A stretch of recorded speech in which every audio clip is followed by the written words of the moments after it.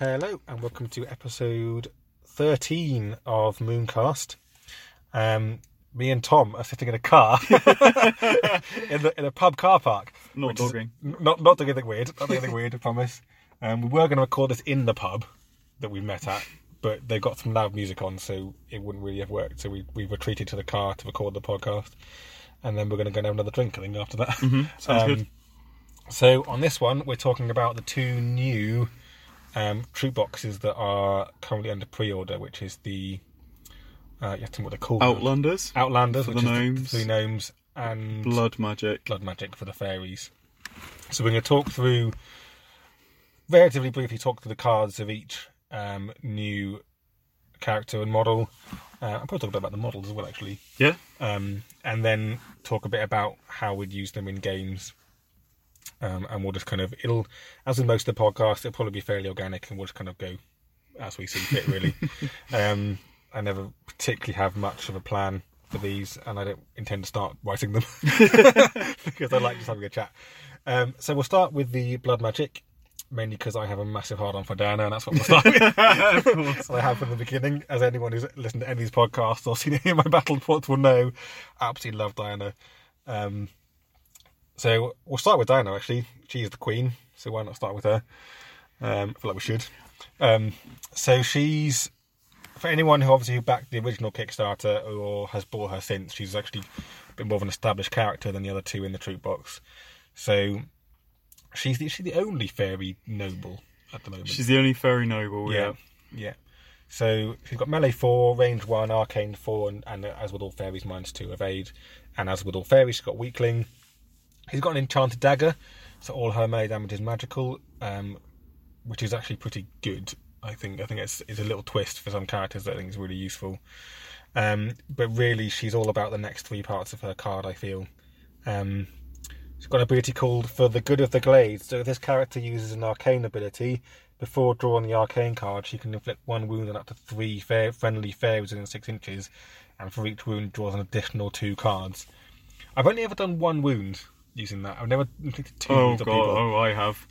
I've only ever done it on 1. Recent game, I desperately needed to kill 1 person just to secure the game for me, and I put a wound on her, and basically I got the extra 6 cards for horrifying visions, and then did it again. Did another 3 wounds to 3 fairies to get a second horrifying visions off on 10 cards each, and made sure that person was super dead. Definitely dead. Yeah, okay, fair enough. I don't think I've ever been that desperate, to be fair. Well, I won the game, but I had to kill this 1 person to do it.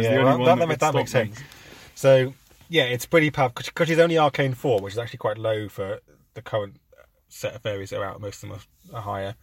And then she's got some absolutely brutal offensive abilities. Feed on Fear is her first one. Cost 1, range 6 inches, as with most fairy spells. Once per turn, target loses X energy, then distribute that much energy amongst fairies within 6 inches. So it's a really good way of absolutely stripping a character of some energy. It's particularly brutal against like humans and gnomes who don't have a lot of energy. Giants, yeah. Well, but against giants because they're also really easy to hit with it as well. So she's drawing 6 cards against Gotchka, taking all his energy, so these are a bit useless really. And trolls, of course, as well, I suppose. And then her damaging spell, which is Horrifying Visions, costs 2, 6 inches again. Target suffers X+1 magical damage. So, as Tom's just mentioned, with Good of the Glade, and particularly against targeting humans that are basically usually evade 0 or +1, she can easily be drawing 7 cards as minimum. That's the good thing about Good of the Glade. Even if you're trying to target someone with a negative evade stat, you can easily get around it. Yeah, and get back up to 4 or 6 even. And then she's 6 health, only 4 energy, which is a bit low for a fairy, but I think that's probably a fair reason for that, because how much damage she can do. And her signature move is on Sweeping Cut, called Dance with Death. Does the same amount of damage, I think, as a normal Sweeping Cut, doesn't it? It does, yeah. 2 against Falling Swing, 2 against Wears and Attack. In fact, it's got the same stat line as normal Sweeping Cut. Just the end step. But the end step is, if this character is alive, it may move 2 inches. If it's slain, enemy suffers 2 wounds. So it's a way of sort of basically getting a bit of revenge on someone if you can. She did used to have a much more powerful signature move, but because all of the characters in Moonstone are designed to be balanced, and she's got those really awesome spells, I had to knock it back. So her signature move isn't one of the strongest in the game, but it's just got a bit of a spiteful twist. Yeah. You know, you can either use it defensively to get away or punish someone when they attack you. Yeah, and because it's 2 wounds, it gets through any kind of armor, doesn't it? So, there's a few things I'd say about Diana. She's a lot of people have been playing her because her rules are in the rule book, even though she's kind of a book 2 character, because she was a free model in the Kickstarter. I included her rules in the rule book, and she's managed to survive a couple of years out in the world without feeling any need to adjust her balance. I think, I mean, because if you take her by herself, she's actually quite weak.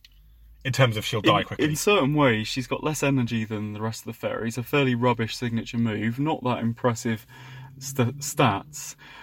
But melee 4 is still pretty good. Fairies tend to have quite high melee stats. But what I would say, and you will agree with me, I'm sure, is she can be the absolute centrepiece of a fairy list, and particularly with Gotchgut. Which is why I always take Gotchgut with her.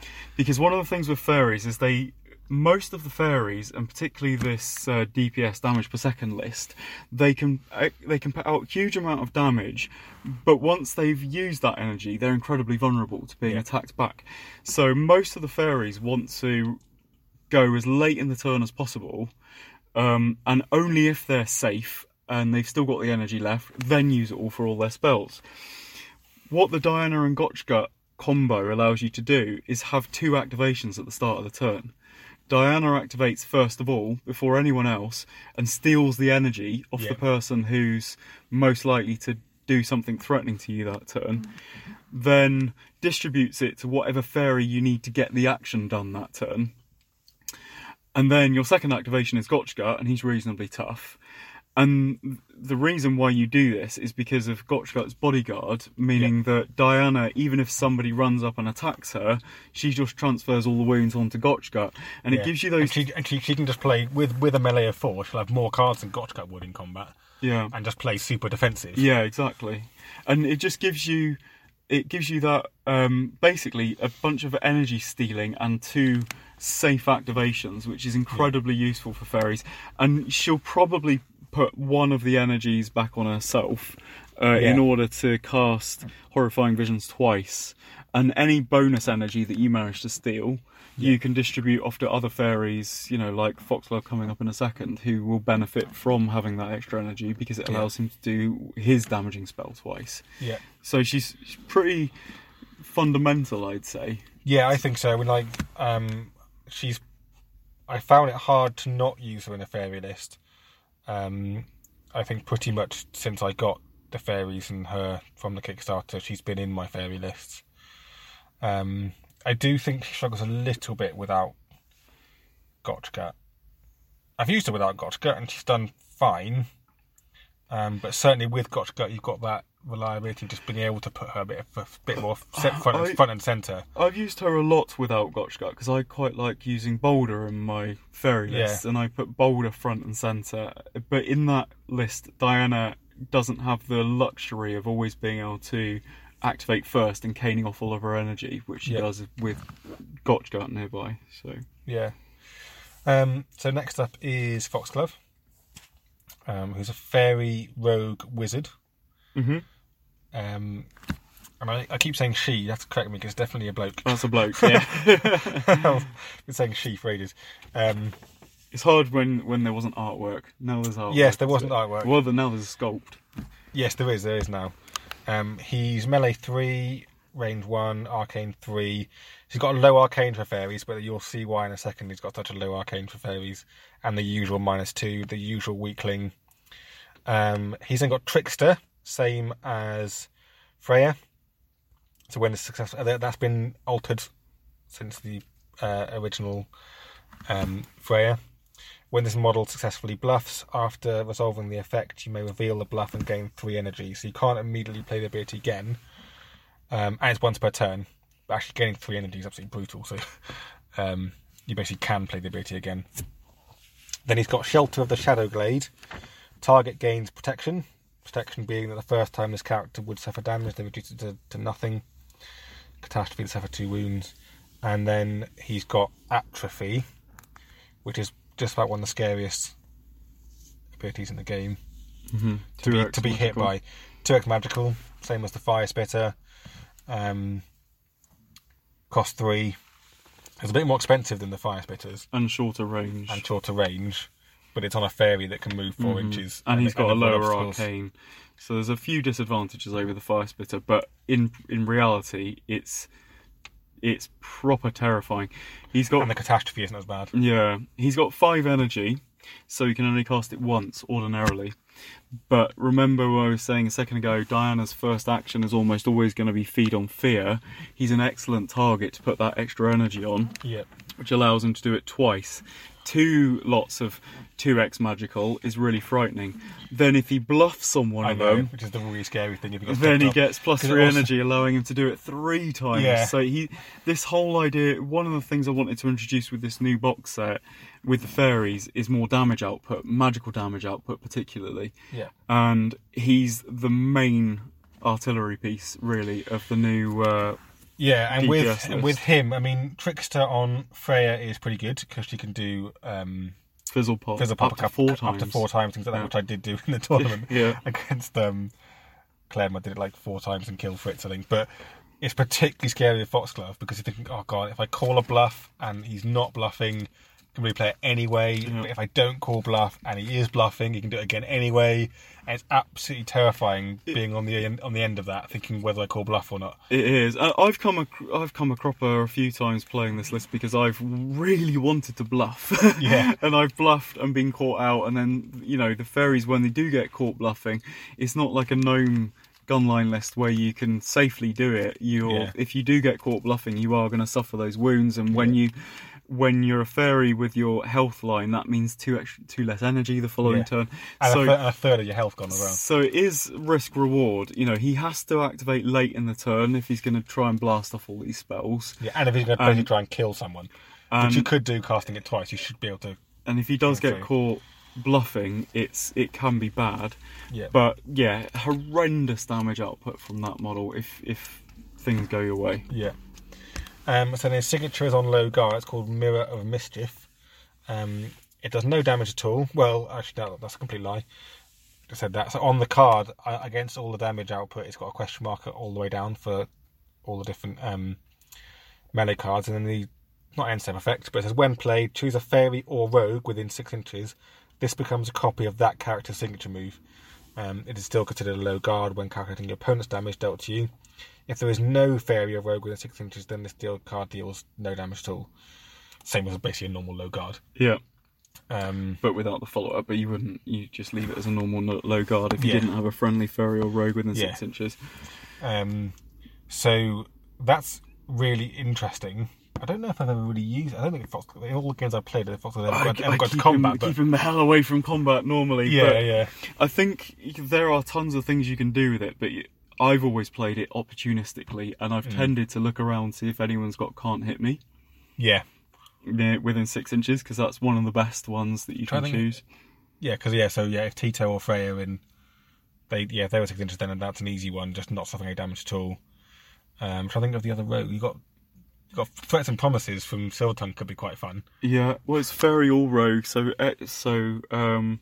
you can do the Fencer's Needlepoint or Wasp's diving attack. That's pretty... Oh, God. Or, rogue, you could do the Hamstring from Eurodai. So it's lots of options. If he's surrounded by fairies, it says choose a fairy or rogue. It doesn't say a friendly fairy or rogue. No, yeah. So if Natty's close by, as the opponent, you can still nick her Moonstone off her. Yeah, that'd be hilarious. Go into combat with her with the intention of doing it, and nick her Moonstone off her. Yeah, that's brilliant. So that's an interesting one with Foxglove. Again, like I said, you're generally speaking be avoiding combat, but it's only it's only very unique for a start. No one's got a signature move like that, have they? So that's quite an interesting one. Do you know how it came about? I was playtesting her and I hadn't him. Oh, even I'm doing it now. I was playtesting him and I hadn't come up with a signature move yet, and I was playing against Adam Caldecott, and he got him into melee, and I said, "I'll just pick one of the other signature moves from one of the other characters, and that can be a signature move." And then he went, "Actually, that would be a really good signature move if that's how it works." Yeah. So that's how that came about. Yeah, it's cool. No, it is a cool move. So the last one in the box. Oh, I was just going to say, there's the one ability that we didn't talk about that much, Shelter of the Shadowglade. Yeah, I mentioned it, but do you want to talk about it more? It's very only to say that it's very situational, but sometimes, once in a blue moon, it will win you the game. You know, there's someone with a moonstone, it's turn 4, and you need to keep that person alive because they've got 2 moonstones, and you change up your plan and you just protect them, and it can be useful, but I don't tend to use it. I've used protection before. It's quite useful in 3-player games because you end up so close to people. Yeah. So, like, if Diana, for example, has got a bit too close, you think, "Oh God, she's going to get hit by brutal stuff in a second." You do that and think, now you've got to at least spend some energy just to get rid of protection. And all the stuff we were saying about atrophy is the same. If you put 1 extra energy on him with Diana and you bluff once, you can put protection on 3 different models. Yeah. It can in theory be very effective. Like, I personally don't use it that often. I like to leave him as late as possible in the turn, in which case the protection is not worth using. But there's times when you might find that, for example, he's not going to, like, if he's got a moonstone and therefore isn't going to be able to move very far and isn't going to be able to cast atrophy, but which I've done with him before. I've had games where he's collected some of the moonstones and just sat at the back. Actually, I've come like maybe 3 activations into the game and I've realised I'm not going to get atrophy off this turn, but I can stop 2 of my characters dying, and I've used protection instead because it's just actually he's safe because he's behind a lot of people and they're not going to get to me, but I can also make some more of my other characters safe. Yeah. So it can be useful in those situations if you're using them in a different way. So the last one in the box is Belladonna. Do you want me to do it? Yeah, you can do Belladonna. So she's melee 4, which is high for most characters, but for fairies it's pretty normal. They tend to have quite good melee stats. They're skillful in melee, if not particularly strong. Yeah. Range 1, standard for a fairy. Arcane 3. The 2 new fairies in this box, along with Diana, they've actually got quite low arcanes compared to most of the fairies, which is the compensation for the fact that they've got very powerful spells. And we'll get to hers. Belladonna's got particularly horrifying spells. Evade 2, as always, for a fairy. Weakling, as always. So Fairy Tricks is her first ability, and this one is loads of fun, and it gives absolutely hilarious. Loads and loads of variety to the play. Says swap places with target friendly rogue.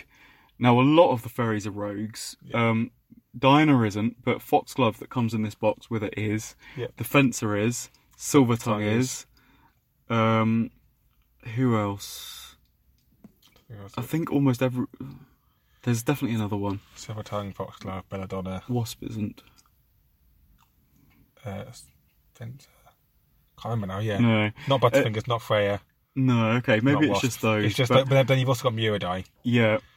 And Muradai's great with Foxglove because Muradai we'll talk about in a second because he's in the other troop box, the Outlanders box. He's a gnome, but he's dual faction. And he's a rogue, and he gives +1 arcane out. So he's very good, actually, with Foxglove and Belladonna, because they've got their low arcane and their super powerful spells. So having that +1 arcane from him is great. And it's just another option that you can swap. And I quite like using Muradai with Fairy Tricks, because if somebody threatens Belladonna and gets really close to her and gets in base contact with her, it's nice to chuck a gnome in there, because gnomes are a lot more durable. Yeah. So he's good in that way as well. He's also better in melee because he's got a dagger, isn't he? He's got a dagger and he can steal people's moonstones. Yeah. Well, we won't go into too much on him because we're going to do him in a second. But anyway, suffice to say, he plays quite nicely with Belladonna. So another trick I like to do with Fairy Tricks is run Belladonna forward, then swap places with the Fencer, and then you've propelled the Fencer really far into the backfield, Which is horrific because the Fencer was really horrible in combat. And another cool thing you can do with fairy tricks is through a series of swapping, because you can do it twice. So you can swap you can swap Belladonna for someone and then swap her for someone else. So you can move her really far. If you're really clever, and this is where playing with fairies is quite difficult, and you need to be really clever and think all your moves ahead. But if you're that kind of person that can plan all your moves ahead, you can transfer moonstones from the middle of the board to the back of the board through a series of fairy tricks moves, and then just walk that person that's holding the moonstones off the board so that they're safe. Yeah. So it's an amazing ability if you like to, think things through like that. It's also quite pivotal to one of the new scenarios, the Stone Circle scenario, which will come out, but we won't talk about that too much now. But she can go in there, grab the one moonstone there is, and then swap places with someone. Yeah. But yeah, anyway, with the rest of her cards. So Acid Flask, it costs 3 energy. And you'll notice a lot of the fairies just need that 1 more energy from Diana to do these things twice. Target suffers X+1 magical. It's not the best. X+1 magical is still good, but it's only got a 4-inch range. So she's not going to be able to use it tremendously often.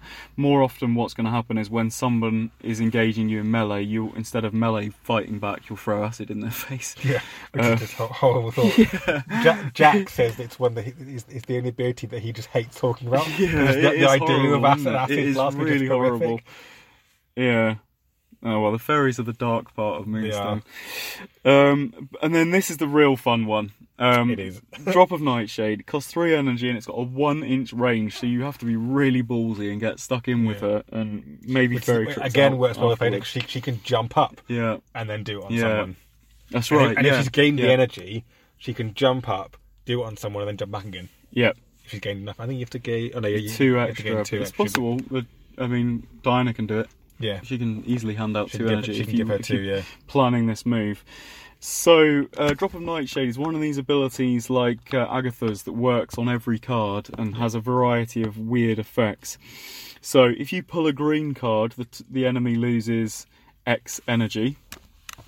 If you pull a blue card, the enemy suffers X wounds. And this is the fun one. If you pull a pink card, the enemy is moved. You get to move the enemy 2x inches, and then you may have them make a melee attack controlled by you. So it's similar to Silvertongue's ability in that Silvertongue often makes people do melee attacks, not always, but he often does. This is only melee attacks, but you get to move them first. Yeah, so you get to run up to someone. So that because obviously with Silvertongue people can just position their characters far enough away that it doesn't affect them. I used this in a game. I was doing rogues against the witches and the cursed, and I managed to move Zoya to go and attack Antonia. Oh, savage. Actually, the melee actually didn't go that well, but it was a really horrible thought. Yeah. Just because the card didn't work out, but it was just like, and also it meant I moved her. I think I got a pink 3. Yeah. And I just moved her 6 inches away, and then suddenly she couldn't get anywhere. Yeah. That's a really fun ability. Yeah. And having her and Silvertongue in the same list, and they're both rogues, so they play really nicely together. Having Mind Control and Drop of Nightshade, so you're constantly making the enemy attack themselves, is hilarious. It's hilarious. And then you've got the catastrophe, which is also just absolutely horrific but So, hilarious. the target and this character are both slain. So, firstly, it's quite a deterrent. People often won't want to call the catastrophe because if they do, they're... Well, they wouldn't want to swap it with the catastrophe. You wouldn't swap the catastrophe, so that means they have to they choose have one of the to other choose ones. one of the other ones, and they're all bad. They're all bad. So sometimes you can get away with a free bluff with her if you're feeling particularly brave, or you can just use her as a suicide bomber. She's a really horrible character. She's real. Jack used to really horribly as a suicide bomber because I don't know how I think he did fairy tricks first, got behind my characters and got in contact with Daniel, who was carrying 2 moonstones, and just murdered him with that. Oh yeah. So I dropped 2 moonstones and a character that buffs everyone. You need to be reasonably lucky. With Arcane 3, there's only 3 catastrophes. So it's a 1 in 7 chance that each card you draw is a catastrophe.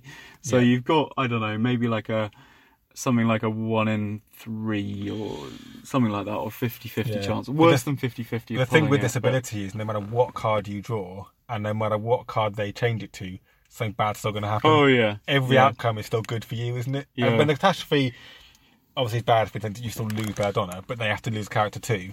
Yeah. And if you've been using Belladonna as a good for the Glade energy bank, you might get down to 1 energy and think, oh, How does that work? The target just come to my head just now. How does that work with Shabbaroon's Goblin Luck? So you will notice. Good. I'm glad you asked. Because this came up in playtesting. You'll notice that every ability says target enemy loses X, target enemy suffers X wounds, target enemy is moved 2 inches, and then the catastrophe says the target and this character are both slain. So Shabbaroon's ability says the target must be a legal target, Right. which means that the target and the target has to be an enemy. Right. So if Shabbaroon uses his Goblin Luck, which he can do, to make her suffer a catastrophe, she is going to be slain, but she can only do it if there's an enemy within 1 inch who is also slain. Right. So Shabbaroon can only trigger that catastrophe if he's willing to kill one of his own goblins, who happens to already be within 1 inch of her. Yeah. Does that make sense? Yeah, that makes sense. Yeah. The target has to be within an inch. Yeah. So yeah, cool. That's just a pop to my head. So yeah, I can see that being a question people would ask. That's, yeah. It came up in the very first time I playtested it. I think we discussed it. Okay, I think we discussed it before. And I couldn't remember what your response was. My clever response was to make sure that I put target enemy in each, because normally they, in the way the card first was, it didn't say enemy. It just says target loses, because that's normally the templating. But I added the word enemy so that the catastrophe only works if there is an enemy. Yeah. So what's her signature then? Her signature is Drop of Delirium, so it's a typical defensive fairy signature move, to be honest. It's on a high guard, it does no damage. You get to move the enemy 2 inches, then it loses 1 energy and suffers 1 wound. Right. So it's a really good defensive. It's a good defensive ability. The 2 inches will almost always get them out of melee with you, and you get a bonus. Because if she's also got energy, she can step away 1 as well. So. Yeah, and you make them lose 1 wound, which probably won't make a difference, but you never know, it might. And you make them lose 1 energy, which for low energy troops like a lot of Commonwealth, that means they're probably not going to be hitting you again. Because it's on a high guard, she's already going to be suffering less damage anyway. Yeah, and she's melee 4, so she's got a good chance of pulling it off. But she needs it in a way more than most, because her Drop of Nightshade, with its 1 inch range, means she kind of needs to get up close to people. only a 4 inch range as well. So she's going to be up close to people a lot, and she's either got to fairy tricks herself away to safety, or rely on this Drop of Delirium to keep pushing enemies away. She's got the standard 6 health, hasn't she, of a fairy? Yeah. She's interesting because all her energy is on the bottom 5, so she can afford to suffer a couple of wounds before she starts losing a lot of energy, whereas Foxglove, his top 2 energy on top 2 health. So. And it's also the fact that her top health doesn't have an energy in it makes her a good target for Good of the Glade as well. Yeah. Because if you want an extra 2 cards, but you don't want to suffer a -1 energy going into the next turn, she's a good one to put it on. It's quite good. So, can we want to come to my head? If Diana does for the Good of the Glade, does on herself, can she transfer that wound to Gotchka? No, because Gotchka, if she suffers damage, Gotchka takes the damage instead. Okay, cool. So she can't transfer wounds because it's a wound, not damage. Cool. But then she's also quite a good candidate for herself anyway. Again, for the same reason. I use Good of the Glade regularly. To be honest, I use it from unless I'm targeting like a giant and I'm already getting then I don't bother. But I know I usually use it as well. But if I'm targeting goblins, I almost always first thing I'll do is stick 1 on her, and then I'll stick someone on someone else if I'm planning on healing them later on that turn anyway. Yeah. Cool. That's blood magic. Yeah. Anything else you want to say about the troop box as a whole? I mean, 2 of them are rogues. And there's a really fun build with the Dominion rogues, which are mainly fairies and then, all fairies and then Muradai. Yeah, I mean, there is obviously Claudia Deville, who's a rogue as well, but I don't think she adds a huge amount of synergy. I think whereas Muradai does. Yeah, he does, and all the fairies work really nicely together. Yeah. And the other list is the one that I mentioned, the fairy DPS, the super high damaging magical attack, blast you to bits. Yeah. You know, with even Freya can spit out tons of damage. Yeah. The new Butterfingers with his arcane of 5 and Fizzle Pop, you know, it can... You don't want to get within 6 inches of that. No, it can churn out crazy amount of damage. And where it gets really, really good is when you have Herbert Growbottom in there, because he also has a magical damaging attack, but more importantly, he can create wooded patches. Yeah. So you hurl a bunch of wooded patches sort of in front of your deployment zone, between the deployment zone and the main action area, and then all of your fairies who spit out all this tons of damage sit in the woods. Yeah. And then they just sit in those woods blasting the crap out of anyone who comes into the Moonstone area. And if people try and attack them, they can retreat back through the woods to safety. Yeah. So that's a fantastic list. And also, he's quite good at actually collecting the moonstones for you. Yeah, he's yeah. not a weakling, so. Yeah.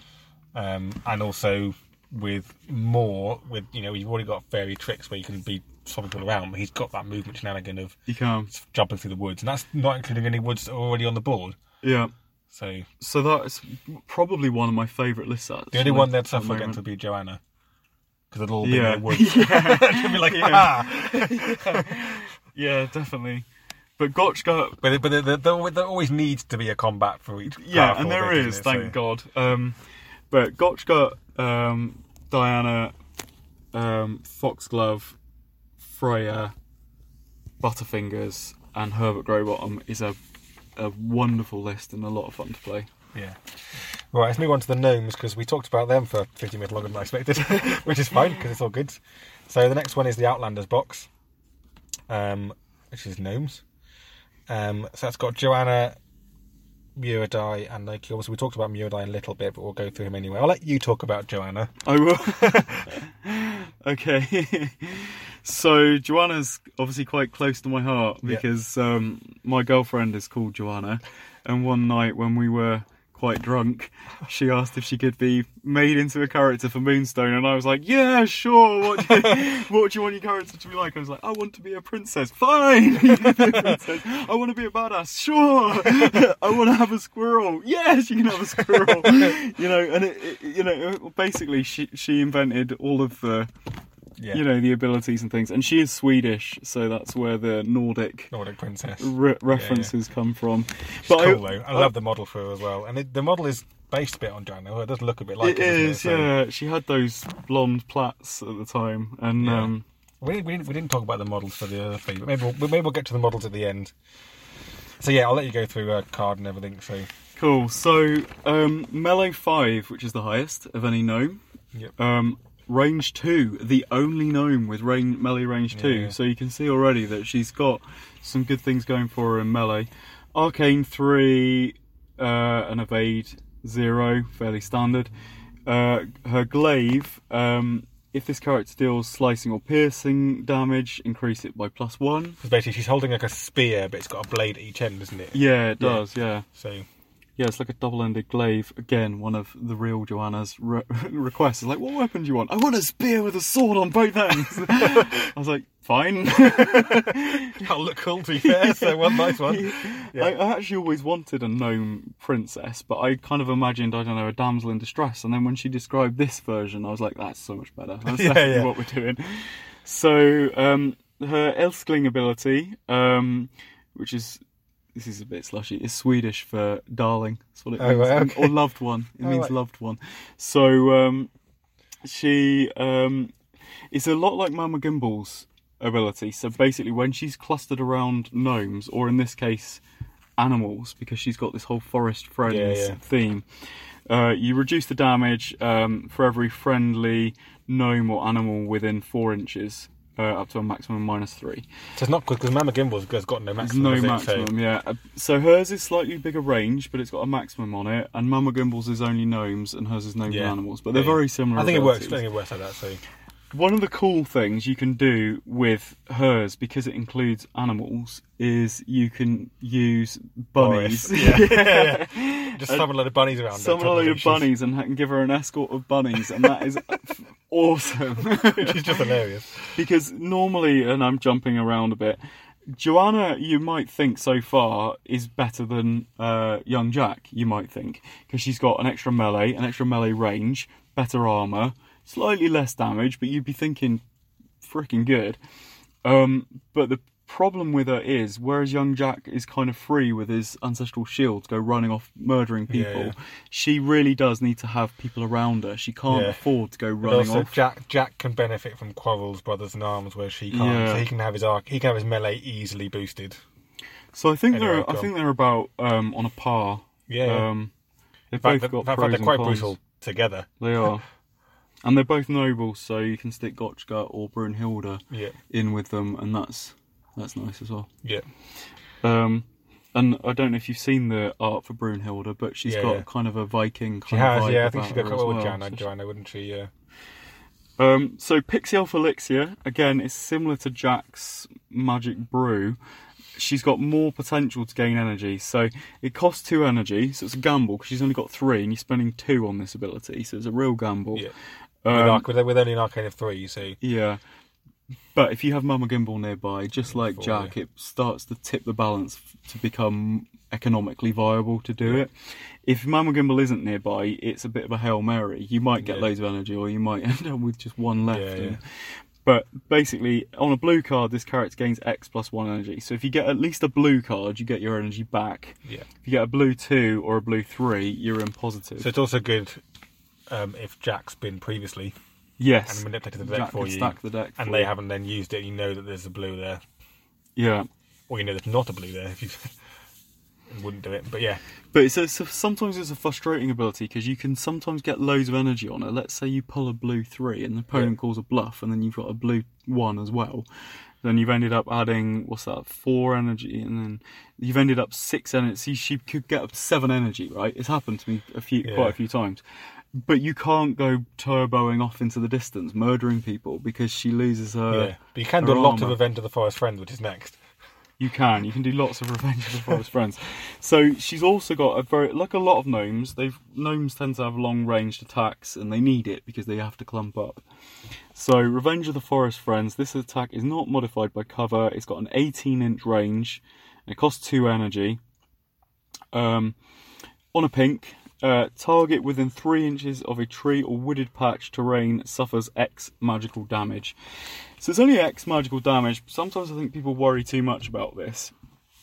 However, if you're that pre-mentioned fairy list and you're all in forests, you're all targets for it, and fairies do have to worry about X damage. Because even 1 for a lot of them is losing an energy pip at the top. So I think it's generally not much to worry about for most troops, but for that, it's also good for targeting people like Shabaroon, who often sits at the back. Yeah, and just him losing that bit of energy, especially later on in the turn when he probably can't heal himself. Him losing that bit of energy makes him suddenly a lot worse. Yeah, because it's got an 18-inch range, isn't it? So it's most of the whole board. And the other thing we haven't mentioned yet, we'll probably get to it in a bit, but Loki can create wooded patches, and he can sling them quite far. So if there's no wooded patches on your board, or you just particularly want to get at someone, you can always use Loki to sling a wooded patch up the board and then get them with it. But they go well together. They're not. It's not as frightening an ability as people sometimes think. The Revenge of the Forest Friends. Also, on a catastrophe, target gains protection, so it's the same as the protection on Foxglove. But you might accidentally give protection to an enemy, which squirrels and things. If you're activating late on in the turn, it doesn't really matter. Yeah, you kind of go, well, I don't really care because you can have it because I'm not going to target you anyway. Particularly if you're targeting someone right at the back, you wouldn't be targeting necessarily. Yeah, you just go, actually, I can afford to just bluff this if I haven't got it because I don't care if you get protection. I'm not going to target you again anyway. The other thing you can do with it, because just like protection goes in at the end of the turn, just like so many of these abilities, and people maybe are starting to cotton on to the fact that you can play catastrophes deliberately. Yeah, you can put a protection on your own people. Yeah, if you want, if you get lucky with the cards. So if young Jack has gone up a little bit and actually looks quite vulnerable, suddenly you just go. Oh, he's near a forest. He's near the woods. I'll give it a go because there's nothing else I can do. I may as well see if I can give him protection. So it's an option to bear in the back of your mind. And then the signature move, Valkyrie Cyclone. Basically, it's a sweeping cut. It's very similar to Fritz's Corn Cutter. The damage profile is a bit better, but she only does +1 to slicing, whereas he does +3. Whereas he does +3. So it's not a great signature move, I wouldn't say, to be honest. It's all right. The thing is, the reason why it's not that great is, in order for it to be good, because it's a pulse effect, she needs to be surrounded by enemies. But she's not the kind of person that can just go running straight into a mass of enemies like Fritz can. Because she needs to be within. She needs to be. 16 So it only really gets useful in very specific situations, because she needs gnomes and animals nearby to give her her armour, but not so close that she's going to catch them in the cyclone. It's nowhere near as good as Jack's signature move. Basically, it's one of the reasons why I still think that Jack has a place as well. Yeah. Cool. So next one, I'll do the next one, shall I? So Muradai. He's a gnome rogue, and he's dual faction, which is fun. So he's Dominion and Commonwealth. So as we mentioned earlier, he can join the fairy rogue build. He's melee 4, so fairly standard. Range 1, arcane 0, because he doesn't have any arcane abilities, and evade 0. He's also good in the rogue list, as we mentioned. I'll get this now because he hasn't got weaklings, so he can pick up those moonstones for the fairies. Got a dagger, +1 piercing, flea infested pelt, -1 magical and slicing damage. So that's pretty useful. And Honour Amongst Thieves. Friendly rogues in 6 inches get +1 arcane, which we mentioned before. So he's particularly useful with like Belladonna and Voxfire for just. And Loki, because Loki's a rogue as well. Loki, yeah. Then he's got 2. So got sneaking and squeaking. Sneaking, this character gets -2 evade, so basically just makes him a bit tougher to hit. So if he's gone and picked up a few moonstones, you give him -2 evade, and suddenly actually he's really hard to hit with those arcane abilities. Squeaking costs costs 1. Squeaking is a 6-inch range, costs 1. Move target enemy 1 inch. Reaction steps cannot be declared in response. It's quite fun. I've used that before. And my funnest way of moving it is just moving someone off a moonstone. Going, that is a deceptively useful ability. Where I have found it's the can't make reaction steps, right? Yeah. His next ability, which you're about to read out, robbery. Yeah. Read that out, and then I'll say what about. Yeah, so target model with less wounds remaining than this character loses possession of 1 moonstone, and this character gains possession of that, so it's a 2-inch, cost 2 and a 1-inch range. Now, where this is really good is comboing squeaking and robbery. Yeah. Because often if you move it up to someone, they're going to go, oh, you're going to rob me. Yeah. And they'll reaction step away, and he's only got a 1-inch range, right? And then you step in again, and then they step away, and sometimes you can't get to them. So what you do, instead of stepping after them, you just squeak them towards you. Yeah. Because they can't do a reaction step, and then you get your next action, which is robbery. Yeah. So you have to be really careful, actually, because he can actually catch up with people and rob them quite effectively. Yeah. And then the last ability, Sewer Rat, which I really like because I have come up with it. Costs 1 once per game, and you can only play it if he's in a building. This character is removed from play, and at the start of the next replenish step, you can return this character to play inside any building.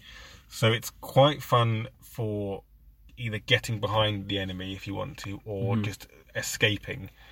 Yeah, it's good once he's got a moonstone. If he's got 1 or 2 moonstones, you just leg it into a building, which is already hard for them to get to you anyway. Once he's got a couple of moonstones, you can get him to safety very easily. Yeah, I've used that in both those situations. One where he's managed to get 2 moonstones, then retreated into a building and just disappeared on the other side of the board, and one where I've deployed him in a building because in my deployment zone, and then just immediately at the beginning of turn 2, just appeared behind the enemy, and he's gone, oh God, you're now standing next to like my healer or something. Yeah. And I did one game where he appeared behind the enemy and just immediately jogged up and stood next to the fire spitter. Yeah. He was like, oh, now I can't fire. Yeah. It's not quite as good as Grub's ability, but it's... But he's got a lot of other stuff, isn't he? Yeah. So, it's very again, useful. it's one that's a bit situational. If you haven't got any buildings on the board, it's a bit useless. But he's got plenty of other stuff going for him. He's got 8. So another thing about him, which is good in the rogue build, he's got 8 wounds, which is 2 more than all the other rogues. So, all the other fairy rogues. And it's low down like a normal gnome. And like a normal gnome, he can afford to suffer 3 wounds and 3 or 4 wounds and still not be losing any energy. So his signature move is on sweeping cut, called Hamstring. Does a little bit of damage. He doesn't get the bonus for his dagger. A bit more than a normal sweeping cut. Yeah, not yeah. It does the 2 on falling swing and rise attack as normal, but then does 1 on high thrust and sweeping cut. So he can do a little bit of each, but it's actually about the end step effect really, which is the enemy suffers 1 or more wounds. They gain slow and kinetic step or reaction steps until the end of turn. So you just freeze someone. Yeah, basically. It's losing the reaction steps is the most savage part of it. Yeah. Good against fairies though, because they just suffer that wound and suddenly they can't move. Yeah. Fairies being able to not be able to move or do more reaction steps is pretty horrible, really. He's an interesting one, Muradai. I think when I first saw him and we talked about it before, that he seemed to be a bit underpowered and didn't seem to have a place. But reading his card now, you think, oh god, he's amazing. He's amazing, yeah. To be honest though, he's got some amazing abilities, really amazing abilities, but sometimes it is a bit hard to use him. Yeah, I don't quite know why. I think he's also like he's one of those characters that if you're in a really close game, we've both got like 3 moonstones, he can really just tip it in your favour at the definitely. end. Turn 4, you're just doing your best to avoid him because he's just horrible to play against at the end of a game, especially if he's been like just creeping around the edges and hasn't suffered any wounds. He's got 8. Most of your team would probably suffer something. Yeah. Oh yeah, now I've nicked your moonstone. If you're a fairy or a goblin, most of them start with less than him. So as long as he's on full health, he can rob a moonstone off anyone. Even quite a lot of humans start with less than him. Yeah. Brantiat starts with less than him. Yeah. So, yeah. And if you're playing against a troop where you're just losing but at the end, and then he hasn't done, and sometimes you'll have games where he doesn't do anything. But I think you have that with a lot of characters. You know, you'll play games where they don't seem to have done what you want them to do. And in other games, they're amazing. Yeah. But, you know, sometimes I've just run up and stabbed people because he's melee 4 with +1 damage on piercing. So, sometimes, you know... And also, if nothing else, that +1 arcane... Because even it even just means that, like, Fencer can get Enfeeble off easier. Yeah. You know, and when I in the tournament at Goblin Fest, I used Enfeeble on Fritz.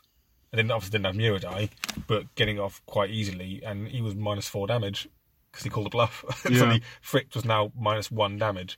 Yeah, it is good, and he's another good one in that fairy list, in that he can activate early if you want, and reasonable safety. Or he can activate late if you want to as well. He can do something really both way rounds. So the last one is I'll let you do Loki. Loki, the Nordic shipwright. So he's got melee 4, range 1 inch. So all very standard for a gnome. Arcane 3, evade 0. Again, super standard gnome kind of stat line. He's got some interesting abilities. So his hammer, if this character deals piercing or slicing, reduce it to 0. If he deals impact, increase it by +1. So he's not a bad damage dealer with, again, +1 damage and melee 4. Favour of the Old Gods, so his form of armour. When this character suffers damage for the first time each turn, flip the top card of the arcane deck and reduce the damage suffered by -X, where X is the value on the flipped card. So randomly, he reduces armour. Yeah, and that's a really deceptively good ability as well. Because every time you think, I'm going to target someone with like Fizzle Pop or something, you think, he does X damage what's or the whatever. point of targeting him? Because he's just going to lose that, and it makes you not target him. Yeah. And then you can think, well, who else could target? Well, if I target Joanna, she's already minus. Target Mama Gimbal, she's already minus. Target Muradai, well, he's -1 magical as well. Yeah. So it's like, oh god, there's no less to target now. Yeah.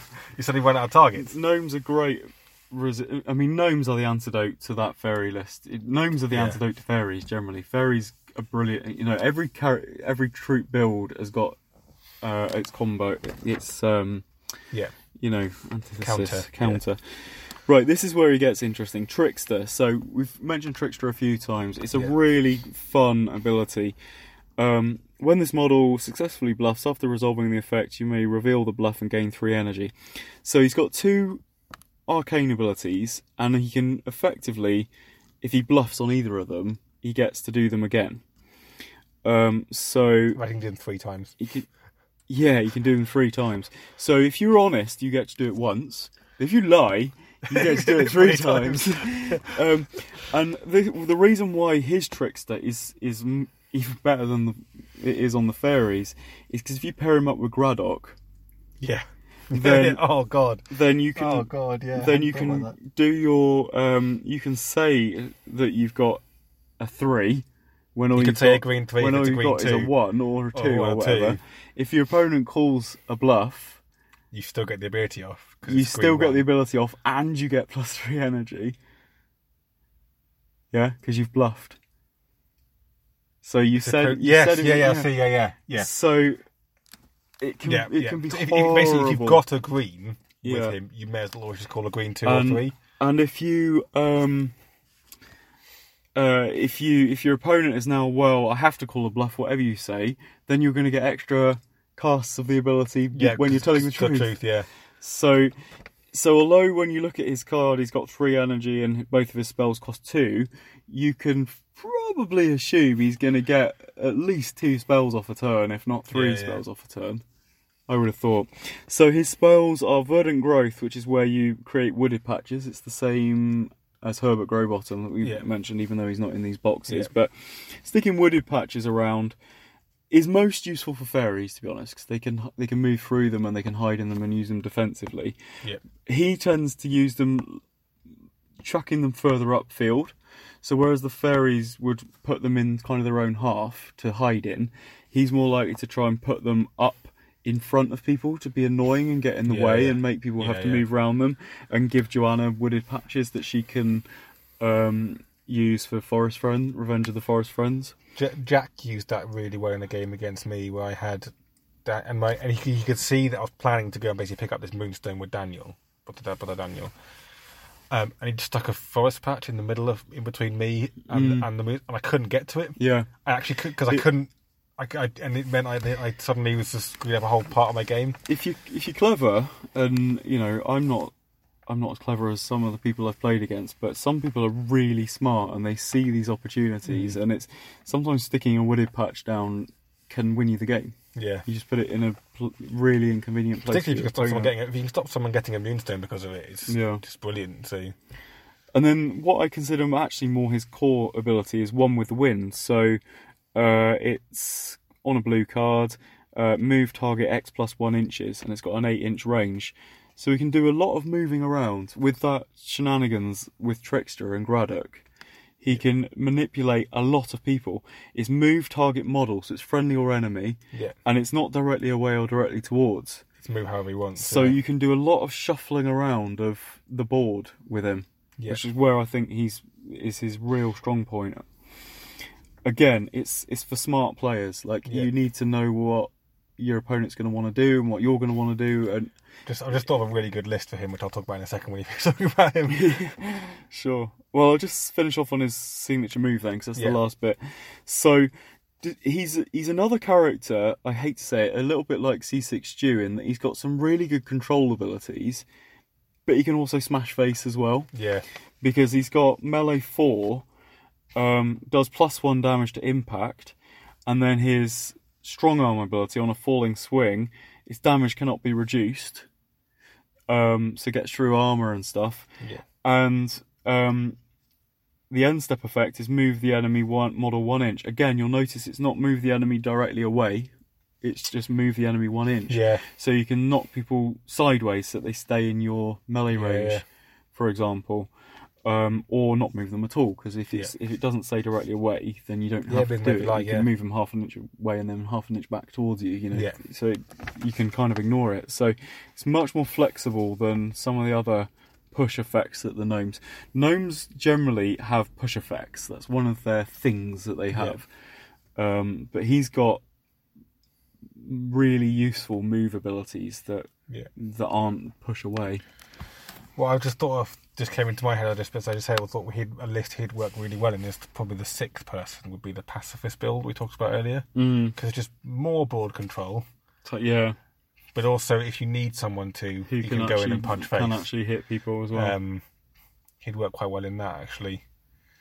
But yeah, of the 3 characters, I think Loki has the most potential for a sort of a tournament player's, a deceptively good character for his board control abilities. Yeah. Yeah, I think he can really mess up your opponent if someone's trying to run away with the Moonstone, sticks a forest in front of them to stop them going, or just pulls them back a bit with one with the wind, and then goes and smashes them in the head with a big hammer.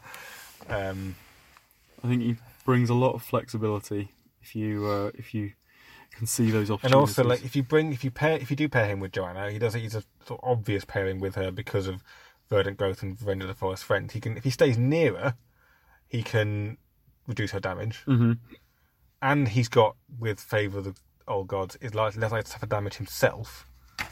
Then he can draw them in to either draw them into both their combat areas so they can both hit them, which is brutal for a start, or pull her to safety if she gets isolated.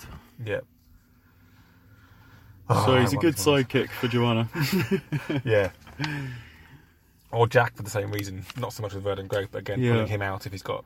Or Billy. Because Billy, I find that's one thing I've seen with Billy where people use him, is he tends to just run off in the distance because he's got no movement, and then suddenly he's just a bit stuck. You can just pull him back for you. The only thing we haven't talked about much, and maybe we can do it quite quickly, is the models. Yeah, we said we'll talk about them at the end, yeah. So the Diana model, obviously, if we go back to the fairies, the Diana model's been out for a while. But it's awesome. I love her a lot. A lot. It's a lot of people's favourite. I've heard so many people say it's their and I've said this favourite before in previous podcasts and battle reports, I think one of the reasons she's a lot of people's favourite is because we got to vote for her. Yeah. She's one of my favourites because I got to vote for her. So it immediately gives you a connection. She's the one I chose to be produced, and she did get produced. But there's something about her pose that's really powerful. Yeah. Just her stance and the way the wings kind of flare out, yeah. And the kind of the rib cage that she stood on that frames her. There's a real essence of like power about her. Without having to have anything particularly big. Yeah, because she's still tiny. Yeah. So it did come out really well. Yeah. Foxglove is one of my favourite models. He's so dynamic. He's kind of leapfrogging. Yeah. And he's got a... Well, the thing with like Foxglove, because the position that he's in, with his feet kind of really high up like that, he's either jumping forwards and casting a spell, or being blasted back by the power of his own spell. And you don't know which, but they look cool either way. And he's got a really nice tree. You know, a lot of the fairies come with decorative bases. He's got one of the nicest ones. Yeah. And he's, as you can imagine, with the name Foxglove, he's got a really bizarre wizard's hat that's got all in the shape of a foxglove. Foxglove flowers on it. So he's really nice. And Belladonna, who's just sneaking along a tree, basically. Belladonna, wasn't that excited about the art compared to some of the other fairies, but the way the sculptures come out, I like it so much more. Mostly because the wings are different. In the art, they're sort of swept back, but the sculptor has done them really big and tall, and she's really delicate, kind of like an orchid. I feel like her model, when you kind of rotate it around, it's like looking at an orchid. It's really pretty. But she has this absolutely brutal... She's dripping acid dropping acid dropping this drop of nightshade. Yeah, when you look up close, it's horrible. But when you look at a distance, not only is she dripping acid, she's like smiling inanely about it.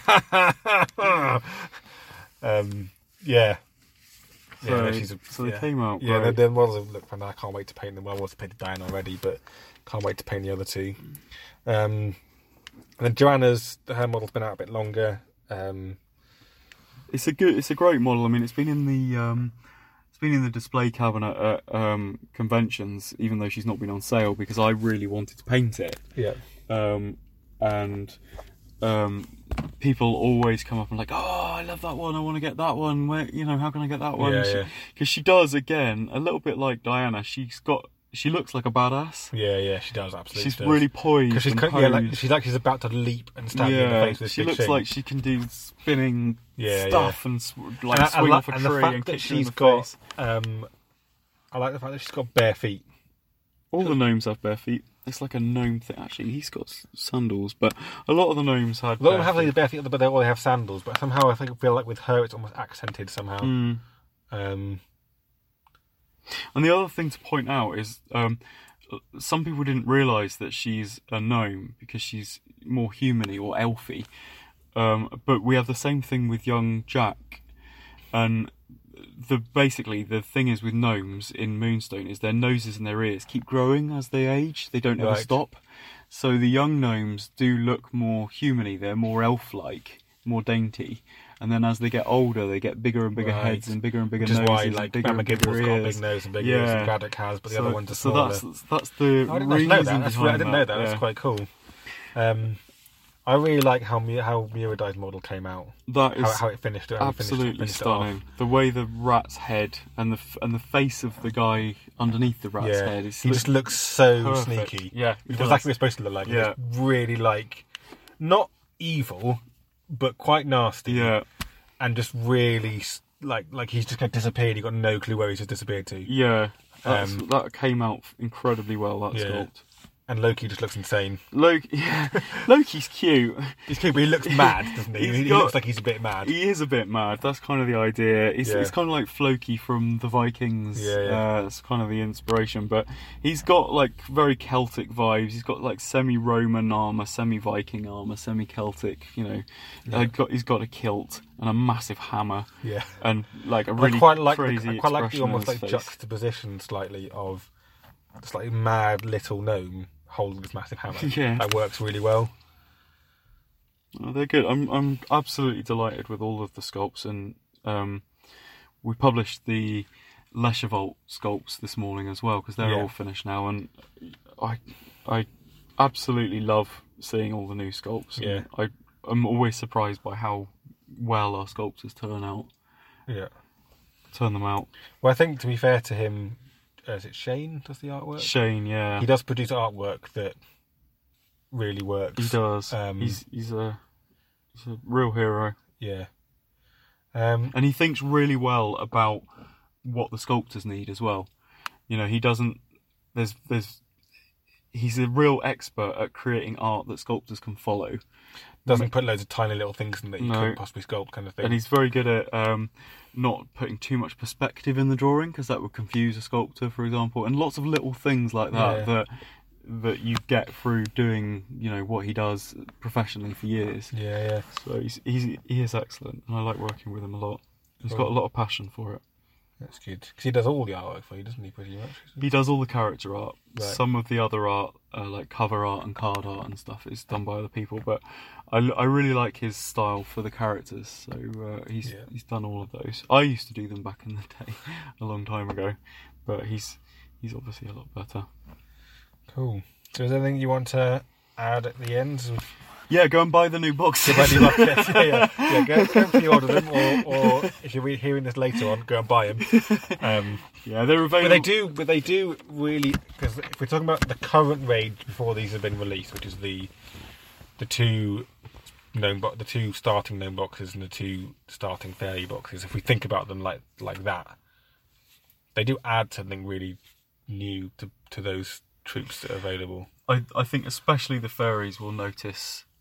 They can suddenly kill stuff a lot easier than they could before. Yeah, that's what they will notice, definitely. Yeah. The 6 gnomes already worked quite well as a unit, so these bring you a load of new options, but it's not going to affect your play style, I wouldn't have thought, unless you use one of the new builds, the Joanna Bonnie build or the Forest Friends build or something like that.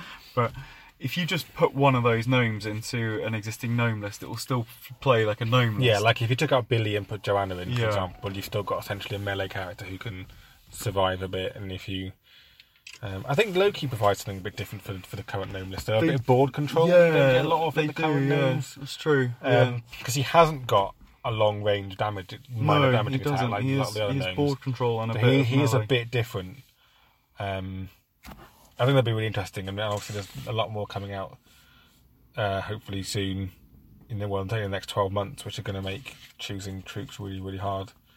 But also really exciting. We've got a hell of a lot coming along the pipeline at the moment. We won't talk about that now because that's kind of getting on, and I want to go get another pint before the podcast.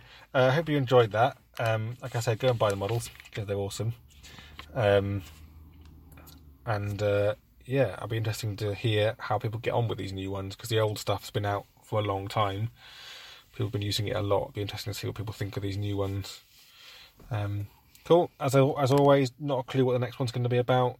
I just make it up as I go along, pretty much. But it's been fun to sit in a car with you, Tom, for an hour. It's very steamy now. It's very steamy in here, which it's very weird to people on the outside. I think properly dodgy stuff's going on in here, but it's a little bit Titanic. It's a little bit weird, yeah. Yeah, probably just doing little fingerprints down the glass. I think we better go get a pint now before something weird happens. But yeah, thanks a lot for listening, and I hope you enjoyed that, and we'll